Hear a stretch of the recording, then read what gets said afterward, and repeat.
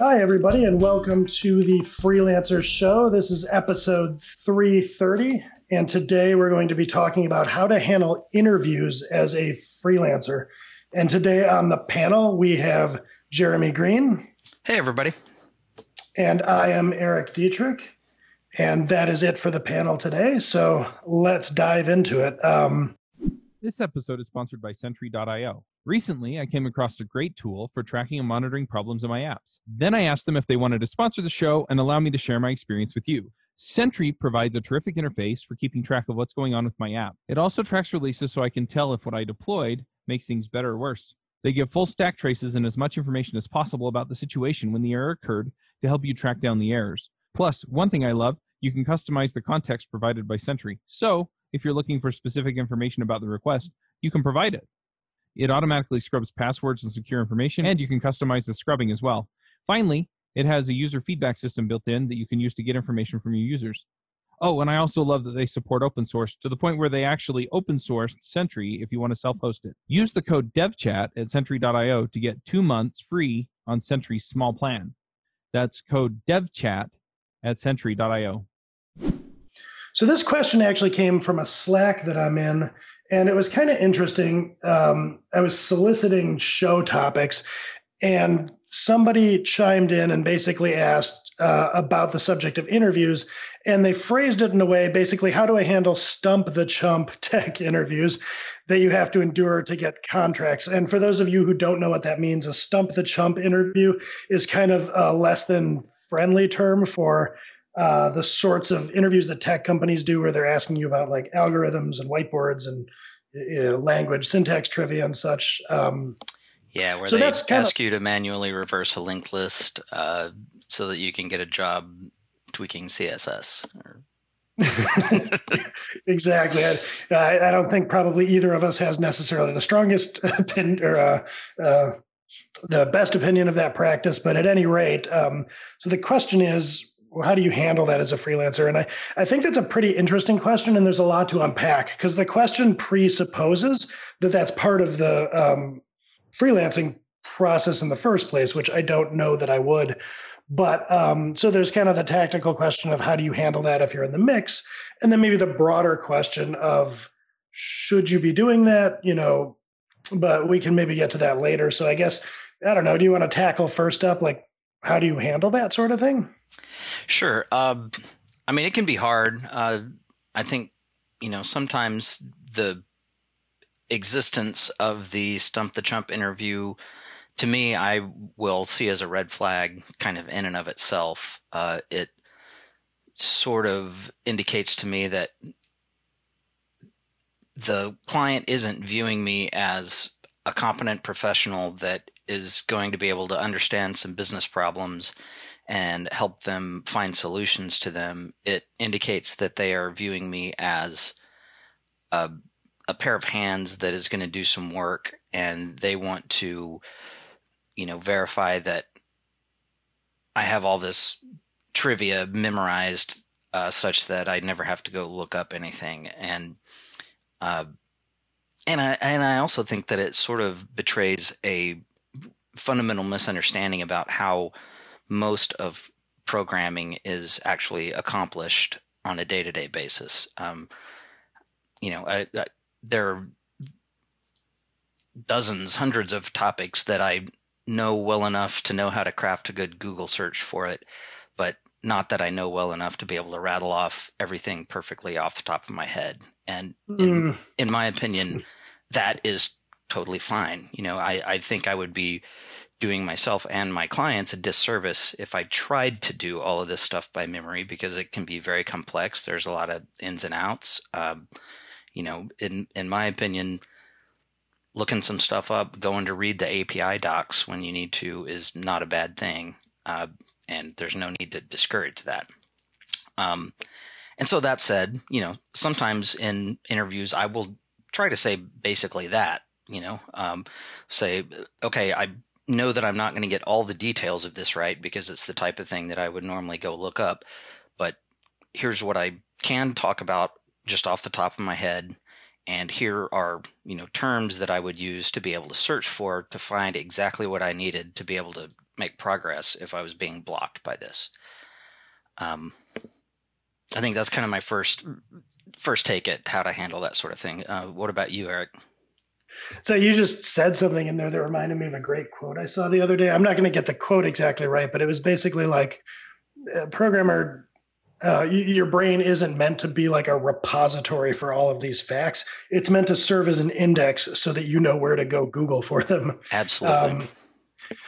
So I think the easy answer for me is if I were faced with something like this at this point in my life and career, I just like wouldn't do it. But like, I'm going to maybe walk it back in time to a point where I would have. And I'm with you. I would have been very leery of this because it indicates, yes, like as you're saying, that you're being considered as a pair of hands.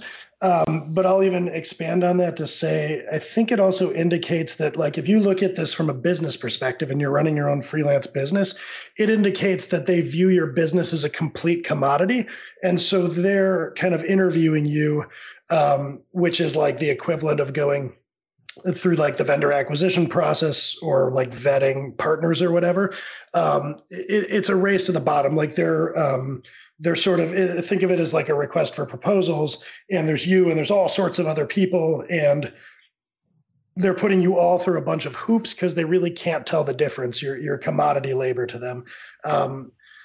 So in that situation, I would kind of look at this and think to myself, do I need this work that is almost certainly going to look like long-range pseudo-employment? Because like you don't interview strategic vendor partners, so to speak. You interview people where you have a job description and for whatever reason, you're filling it with a contractor instead of a full-time employee.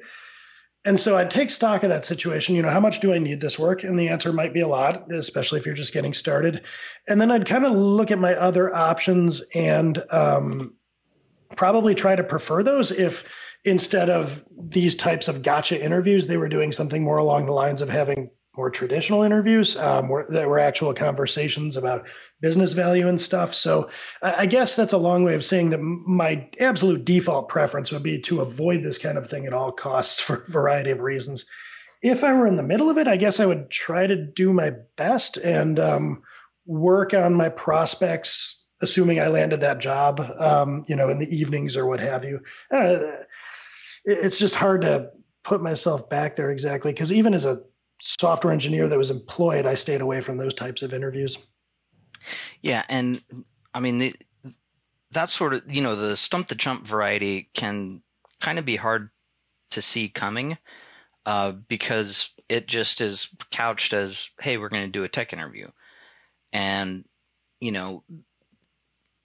tech interviews that focus on sort of bigger picture stuff, how would you handle architecting this kind of a problem? Or, if you ran into this sort of a problem, what sort of changes do you think could be made in the system to improve it? Those sort of answers might be designed to figure out if somebody's familiar with caching strategies or, not necessarily not alternatives to MVC, but like ways that you augment MVC patterns, stuff like that. And so there are, certainly brands of tech interviews that I think are very useful, but they're really hard to differentiate from the stump the chump interview kind of ahead of time, and you don't know until you're in it. And so it's hard to know that, oh man, I should have studied up on syntax of JavaScript last night, or whatever the thing is. And so it can be hard to prepare and do anything ahead of time because you don't know it's coming until it's there. Yeah, that is pretty opaque from outside. One thing that pops into my head is if you find yourself, and this requires some nerves of steel, but if you find yourself in that situation, you might kind of gently put a halt to it and say, listen, I am, kind of more of a specialist. I tend to solve a more specialized set of problems, and I like to be in conversations about business value with clients. So I feel like maybe we've gotten our wires crossed somewhere here, but this, if you're vetting candidates this way, you're typically looking for somebody that's kind of more of a pair of hands or more granular. I'm freewheeling with this a little bit, but if you have a stock thing like that to say prepared, it's kind of a Hail Mary, but like if you're going to fail this awkward thing anyway, it might be a way to sort of level set and reframe the conversation a bit, where they're probably not going to say, oh, okay, you're hired, but it might shift how they think of you, and it might actually shade subsequent conversations where maybe they're not finding the person they want, and then they give you a call back and say, hey, let's talk a little more. Pretty unlikely, but you never know, and I don't think you have anything to lose if, especially if you feel like it's not going to go well. Yeah, for sure. And, depending on the outrageousness of the stump the chump question, you may even just ask, is this actually relevant to the position that I'm interviewing for? I was under the assumption that I'm here to talk about working in Ruby on Rails for you guys, which is a memory managed language, and there's no reason that you would be maintaining your own linked list and need to reverse it. Is that something that you guys actually do? And, is that part of this job? If so, I may have gotten the wrong idea of what you're looking for. That's not always gonna pass, because if you're interviewing for, to be a JavaScript contractor and they're grilling you on some of the finer points of how JavaScript handles things that may or may not be numbers, it's a little harder to say, well, that has no bearing on any of the work that I would be doing, but is also still a stump the chump type question. I don't know if you're like me, but when I have a new idea, I probably spend an hour looking for a domain that communicates the right thing to the right people so that they know what I'm about. And that's why I've picked up as a sponsor the .tech domains, and you should definitely check them out. There's never been a domain that's helped represent the tech community so well. Getting a domain that's relevant to your brand, that helps encapsulate the ethos of what you're doing, is it's hard. And the .coms a lot of times are taken up. And so having a .tech is really, really awesome. Now, I have actually picked up devchat.tech. We have a lot of SEO behind devchat.tv, so I probably won't switch, but I wanted that out there so that people can pick it up and know that devchat is about tech. And I love the idea. So using a .tech domain was an awesome solution for us. It's short, it's relevant to what we do. It just sticks in people's head. It's a natural fit for anything technology. So if you're a programmer, if you're working on a tech startup or an open source library or things like that, it's definitely a great way to go. In fact, a lot of other companies have actually been moving over to .tech. So CES, which is a conference that I go to every year, and go check out all the new technology, they switched over to CES.tech from cesweb.org. Viacom has Viacom.tech to host their tech division. Intel chose Insight.tech for their latest initiative. Startups on a tech domain have raised more than $1 billion on a .tech domain. So if you want your own .tech domain, go to go.tech/freelancer and use the coupon code freelancer.tech and get a 1-year tech domain at $9.99 and a 5-year .tech domain at $49.99. Now, if you use this coupon code to get a .tech domain, tweet at me at CMaxW and let me know what .tech domain you got so that I can shout it out on Twitter. I'd really love to see what you're doing with this, and I think it's just a great product. So go check it out at go.tech/freelancer and get this deal today. Yeah, I think as we're discussing that, it strikes me that if you're thinking in terms of, your freelance business, if you're in this situation, who is your buyer and who is your contact there? Who are you engaging with? And the answer, if somebody's administering stuff like this, is probably some kind of tech lead, at least to the who are you engaged with. The buyer might be a whole department or a VP somewhere that you're probably not even going to talk to. And so I think maybe it's worth transitioning into this discussion over the course of the long haul. Do you want to be doing technical interviews, or do you want to be shifting to a situation where maybe you have a different buyer, a different person that you're pitching to, and you're having different kinds of conversations with prospects? What are your takes on that? Do you find yourself doing technical interviews these days, or do you have different sorts of introductions to clients? I don't do a lot of technical interviews anymore. I often am, I generally have enough word of mouth business coming my way that I've already come highly recommended on the technology side. And it usually comes down to, what is the business relationship going to look like? There definitely will be some,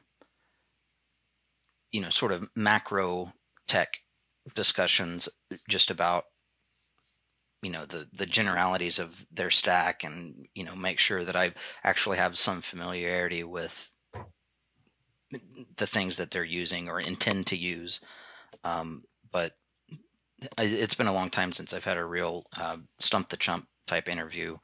And I've even had, and to the point of, you ideally want to be able to avoid those interviews. One way to avoid that is to set yourself up to where you do have inbound leads coming to you saying, hey, we're pretty confident we could use your help. And just kind of a little anecdote to illustrate what I'm talking about there. Some number of years ago, I gave a talk at RailsConf about using OAuth to be able to begin splitting a big monolithic project into services and how you can use that to just, pull off one little thing that you're going to implement this new thing as a service that just can integrate with your monolith but isn't directly embedded in it. And I've had a couple of leads come to me just from that talk saying, hey, we saw your talk. We think you can help us. Let's talk. And one of those even explicitly called out in one of our very first meetings, said, there's no need for us to do a tech interview. I saw your talk. I know that you know what you're talking about. We just have to figure out if we can work together and if we can meet on a price that everybody's happy with. And so that's, that was fantastic. That's really good because the buyers come in hot. They're ready to buy. I don't have to really do much convincing. It's just, yeah, sure. Let's figure out how we can work together. And that also kind of turns it around to where it makes it easy for me to frame things in, okay, I need to make sure that you're a good fit for me. And, that's sort of a long-winded anecdote about how building visible public authority can really help level up the types of conversations that you have with prospects. Yeah, I think that's a great point. And it's making me think that like a good way to reason through the health of your business, as a freelancer, solo consultant, whatever you want to call it, if you start to think of all of these things, like I would advise anyway, even if you're doing stump the chump interviews, maybe stop thinking of them as interviews and start thinking of them as sales conversations, because interviews is what somebody who is a salaried employee does to get a job. Sales conversations are what people who are business owners do in order to get business. And when you start thinking of it that way versus like other sales conversations that you're more experienced with or more familiar with, the stump the chump interview is perhaps the worst imaginable sales conversation you could be having, because you have two parties. One of them clearly has all of the power and is saying to the other one, we have you and we have all these other kind of undifferentiated laborers that we can't really tell the difference between. So here's this sort of obstacle course you have to jump through. And whichever one of you does that the best will get a call back. And, the rest of you, you're lucky if we bother to tell you not. Like, so if you start thinking of that as your sales conversation, you start to think, how could I have better sales conversations? And as Jeremy's pointing out here, like inbound marketing is an excellent way to start upping the sales conversation game. I love that anecdote. Hey, we don't even need to bother to do a tech interview. We can see that you know what you're doing. And so there's a couple of things I think are going on there. Is one, you've got authority that's established, by giving that talk. And then two, somebody attending not only sees that you're capable, but they also see that there's business value to something you're doing. Yes, I want this monolith broken up, to make things more flexible or what have you. So you are capable of doing something that I can see will help our bottom line. So let's talk about that. Whereas if you're in the stump the chump situation, somebody somewhere has already figured out all the business value and they could not care less about your opinion about business value. You're just there to do a very specific piece of execution. So I guess all of this I'm saying is a way to like kind of look to the horizon, even if you're in the middle of it. You've worked 9 to 5 maybe for a lot of your career and have gone freelance, and all you've known is interviews. This might be a helpful way to make it clear that there is a world where you're not getting work this way. Does that make sense to you? Yeah, definitely. I mean, I think that should be a goal. Like maybe this is a slightly aggressive take on it, but like, I feel like I don't know exactly what the exit criteria is, but I feel like after, I don't know, 2 years or something on your own, that you probably don't want to be doing things resembling interviews too often anymore, that you should be having different kinds of sales conversations. And your mileage may vary on that timing, because if you need work, you got to do what you got to do. Yep, you do. Yeah, and one thing that you said there just kind of made me realize that in our opening section about how to handle the Stump the Chump interviews, I think that even the Stump the Chump interviews sort of come in 2 flavors. Some is definitely the obstacle course type that you mentioned, where they're just looking for right answers, and if you don't give them the answers they want, you're being docked points essentially. But I think there is another variety that happens sometimes where they are hoping to stump you so that they can see what your thought patterns look like and get a feel for what you do when you're stumped or blocked. And those, if you're in one of those saying, I don't know the answer to this, but here's how I would go about finding it, that will earn you points. But by the same token, saying exactly that same thing, if you're in the obstacle course type, is probably going to dock you points. But in either scenario, I think you probably get docked even more points if you just try to BS your way through it. And it's obvious to the person that you're talking to that you're just BSing instead of being willing to say, I don't know. Yeah, I think that's a great point. I would never BS my way through anything, because if I think of kind of the, I guess, real politic of this, if you will, if you try to BS your way through it, you're almost conceding your own inadequacy, versus like if I were in an interview, like if I found myself in such a situation and I were being grilled on something and I didn't think it was relevant, maybe I'm being asked to do some pointer arithmetic in a managed language or something. And if I say, I don't know that, but I thought we were talking about a managed language, then you're in your own way kind of staying true to your actual knowledge. You're not trying to pull one over on anyone. In fact, you're saying, I don't even know that I think this question is valid.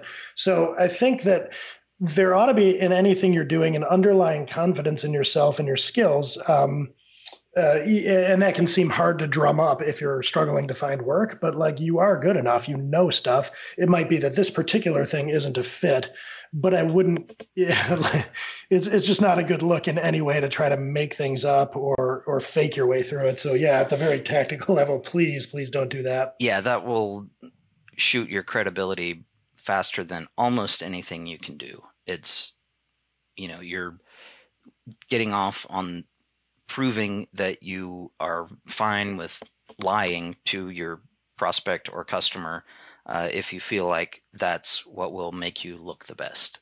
And nobody who's looking for help with their business wants that. Yeah, definitely. So I guess if we're looking at, the idea of how do you get to a better quality of interview? How do you get to a better quality of sales conversations? Like you had mentioned doing some marketing and looking for inbound leads. Like, do you have other ideas for things that have moved you along to maybe where you're having more genuine sales conversations and fewer sort of asymmetrical qualifying interviews? I think various steps that I've taken to kind of build authority and raise my visibility have helped. Giving talks at local meetups has certainly helped. Some local inbound leads come my way. Giving talks at national level and international level conferences has resulted in leads coming my way. Just attending the conferences and talking to people and hearing what sort of problems they've had has helped a lot. One thing that I think can be useful is a lot of conferences will have a opportunities board or jobs board. And they're not always for people looking for full-time employment. You can find a lot of posts on there where people are looking for contractors to help with short-term projects, stuff like that.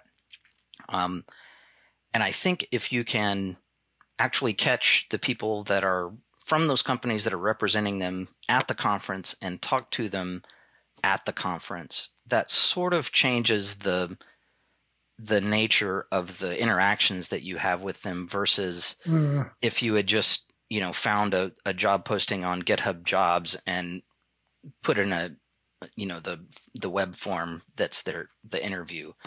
It gives you a chance to really talk to them sort of outside of their prescribed, company mandated processes and kind of present yourself as, hey, I'm sure I could help you guys, but I need to know more about what you're doing to make sure that you're a good fit for me so that you will get the most value out of it.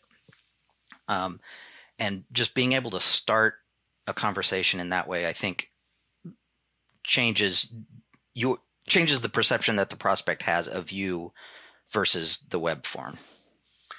Yeah, that actually reminded me of sort of an element of pre-qualification. Like you were talking about having this happen at a conference, and I started to think, so if you're at that conference, especially if you're a speaker or something, and you encounter that board and you respond in some way, whether by directly approaching somebody or what have you, there is an element, I guess, of pre-qualification there, I would think. And it reminded me of, I used to do training videos for Pluralsight.com. And I got some leads through the Pluralsight organization for some of the things that I had made videos about. And when I was called in to do that consulting, there was no sort of semblance of an interview. There was kind of this element of, I'm trying to remember, I had done one about static code analysis. And so a couple of companies called looking for static code analysis work, and they didn't bring me in and, have some architect ask me if I know what cyclomatic complexity is. Instead, they came at it from, the perspective of, we can see based on what you've done out there in the world, this is a pre-qualifying thing. Mm-hmm. So let's just talk about how you might be able to help us. So I guess if you're in kind of stump the chump sorts of interviews, I don't know exactly how you work your way to that, but if you're building training material, putting yourself out there somehow, giving talks, then the leads that come in through those things are going to be naturally less inclined to sort of put you through the standard rigmarole of filtering candidates. So that's a great point, I think. Hey, folks, I found a terrific tool for planning out your projects and setting timelines. It's actually terrific. If you've ever used a Gantt chart before, it's based on that, but it's got a whole lot of other great features. It's an interactive online project management tool for people who love planning with timelines and Gantt charts. The thing that I like about it is that I can actually plan things out and I can get a tentative timeline for what's going on. And then it's got a simple UI with drag and drop capabilities that make it really easy for me to adjust the timeline, and it'll automatically adjust everything else based on what is dependent on what is dependent on what. And it's terrific. So the online process and learning curve are really, really short. It's a terrific fit for both individual freelancers and for teams. Project coordinators love the simple planning and other great features like workload, task assignments, deadlines, critical path, baseline. Teams use it for online collaboration. You can leave comments, you can attach files, you can send notifications, the whole 9 yards. It integrates with Jira if you're using Jira. But the other killer feature for me was that you can actually switch it over and you can see it in a Kanban board view, which is awesome. You can get a 14-day trial at ganttpro.com. You can also use their software development project template if that's what you're into. And that's at ganttpro.com/software-development-plan-template. And if you use the code DevChat, you can get $50 off for using Gantt Pro. So go check it out at ganttpro.com. Yeah, anything you can do to kind of circumvent the weed out process that a lot of companies have is going to help, because if you're at the point where you are applying to, let's say, a job that somebody posted on Dice or LinkedIn or something, chances are that company is just being flooded with low quality applicants. And once that flood starts, their only rational way to deal with it is to find any metric at all by which they can rule some people out so that they have a smaller pool of people that they actually have to evaluate. And I think it's that weed out process that can be a driver of the stump the chump interview. It's not always. I've seen companies that struggle to even get people to apply that still do the stump the chump interview because for some reason they think it's the right way to do. It's like, oh, I had to go through this hazing when I got this job, so everybody else does too. Yeah, it's funny that you mentioned that, because I spent a lot of years doing IT management consulting, and a lot of times I'm going into enterprises and different pockets of organizations, and usually when I was showing up there, it wasn't because they wanted to tell me how great everything was. And some of that would involve redesigning org charts or helping them with their hiring policies. And I can certainly remember times where they were doing these kind of draconian interview processes that reminded me of, what a hot Silicon Valley firm might do. And when I'd ask them about that, like, hey, you seem to be having trouble with both attrition and hiring. What are you doing here? It would be, well, this is how Google hires or whatever. So we're mimicking that. And I'd say, well, you're not Google. I'm not sure why you're doing that. So yeah, that as an aside, you will get firms that are doing things like that in sort of cargo cultish fashion, which kind of just goes back to speaking to why you probably want to try to avoid that as much as possible if you can. Yep, definitely. And it's, kind of another red flag for the organization as a whole. Like, they're doing things and don't exactly know why they're doing them. Yeah. So I think one of the things I've heard you touch on indirectly, probably me as well, is kind of the idea of the relative need between the parties.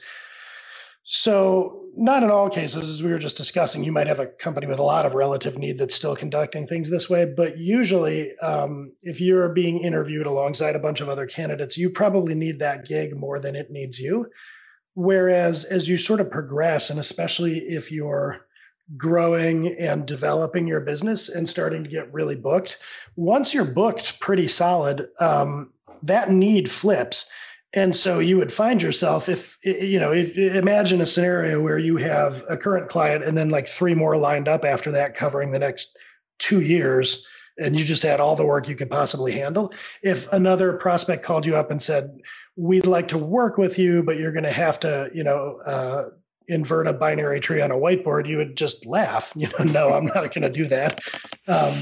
So there is, and this is probably, if you're just starting out, sort of frustrating to hear, but if you keep your eye on the prize of getting a lot of bookings and making yourself in more and more demand, there is some natural relief on this kind of pressure where it's less of a slog.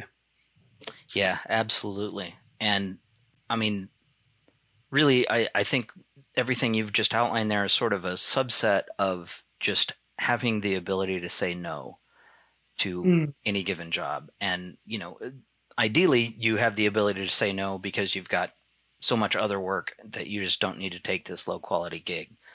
But sometimes having, a buffer built up in your bank account can also be a shield that allows you to say no to low quality work.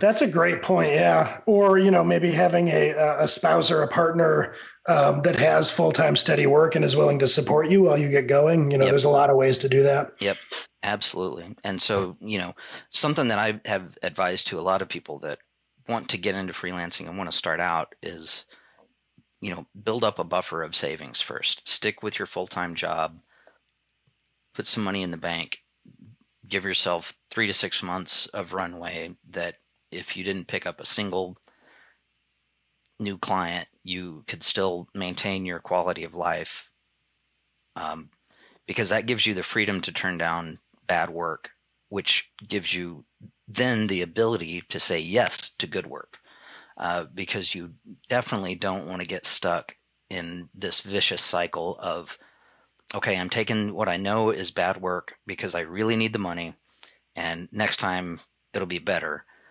because when you get to the end of that gig, you're probably still going to be hurting for money. You're still going to be in the same place that you were, where you're going to be motivated to take bad work. And by taking that bad work, you're making it impossible for yourself to take better work. And so sometimes you just need to first turn down the bad work so that you have space to do the good work. Yeah, and you're also, the more and more you do that, the more you're building up muscle memory of bad work habits. Mm-hmm. Getting used to, the feast and famine cycles and the putting up with bad clients and so on and so forth. Mm-hmm. Another thing that occurs to me, if you're looking to maybe tip the sales conversation or just kind of find contracts in a different way, is that you could start mentally exploring ways to sort of niche or get more focused. And I won't maybe go into that too much, but like, for instance, here's a way to think of it. If you're in a Stump the Chump interview, it's probably being administered by somebody whose title is architect, and they probably work at a company who has a lot of software developers. But what if you said, instead of, pitching to just any company that's willing to take on, somebody with Python experience or whatever it is you have, what if you said, I'm only going to focus on not-for-profits with less than 20 people working for them or something. Almost by definition, those companies would not have an architect or a team of developers. So almost by definition, they will not be conducting this style of interview, and you'll just immediately be having different sales conversations. They might still do some interview, or they might, bring in a consultant to interview you. I don't know, but you're not going to be doing something like this. You'll be having a different conversation. So you might niche based on the company, or you might say, look, if I engage with the VP of engineering directly, they're not going to put me through that. They'll just bring me in.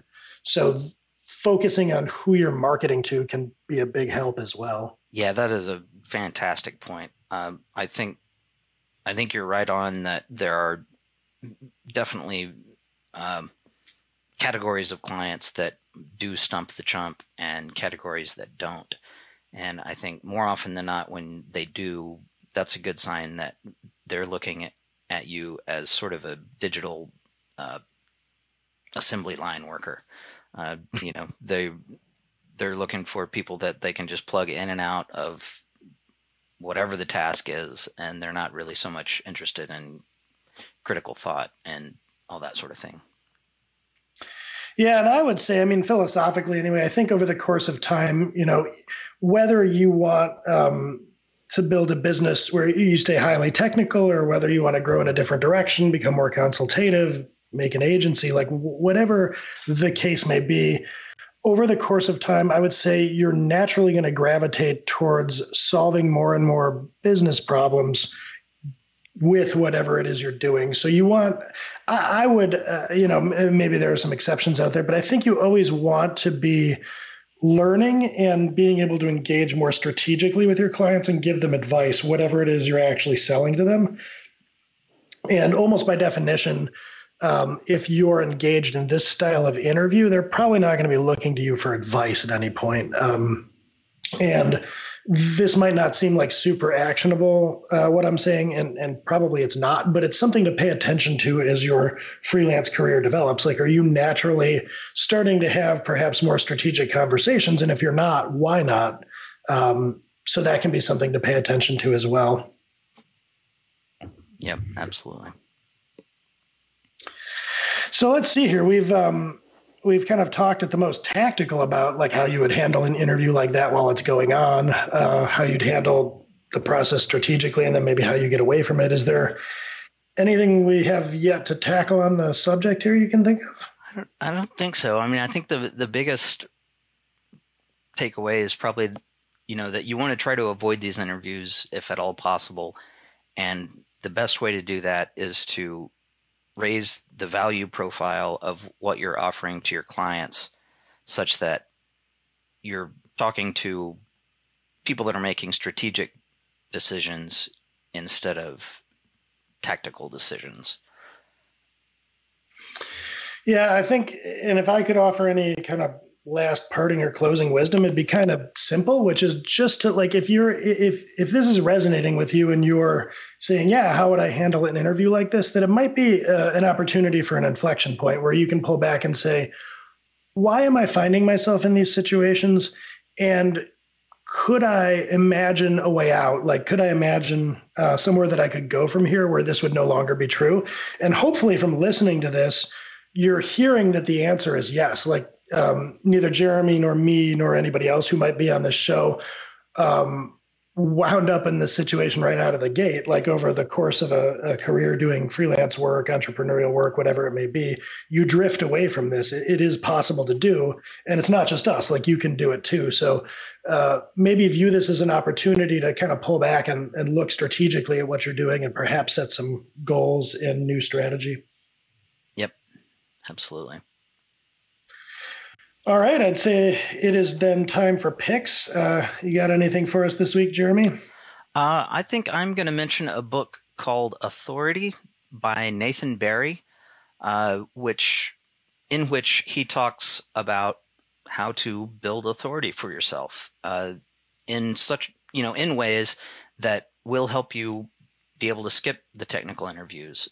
It's about writing a book, making money from it, using that to kind of leapfrog into bigger consulting engagements.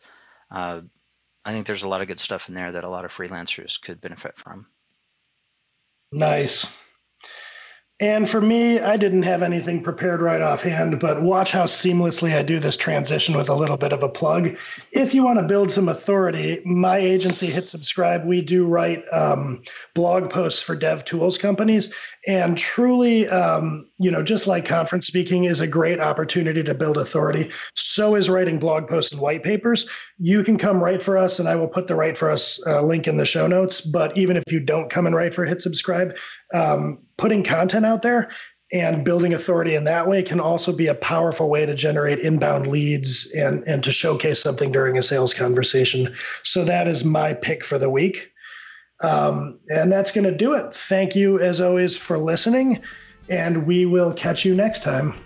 Bandwidth for this segment is provided by CacheFly, the world's fastest CDN. Deliver your content fast with CacheFly. Visit CACHEFLY.com to learn more.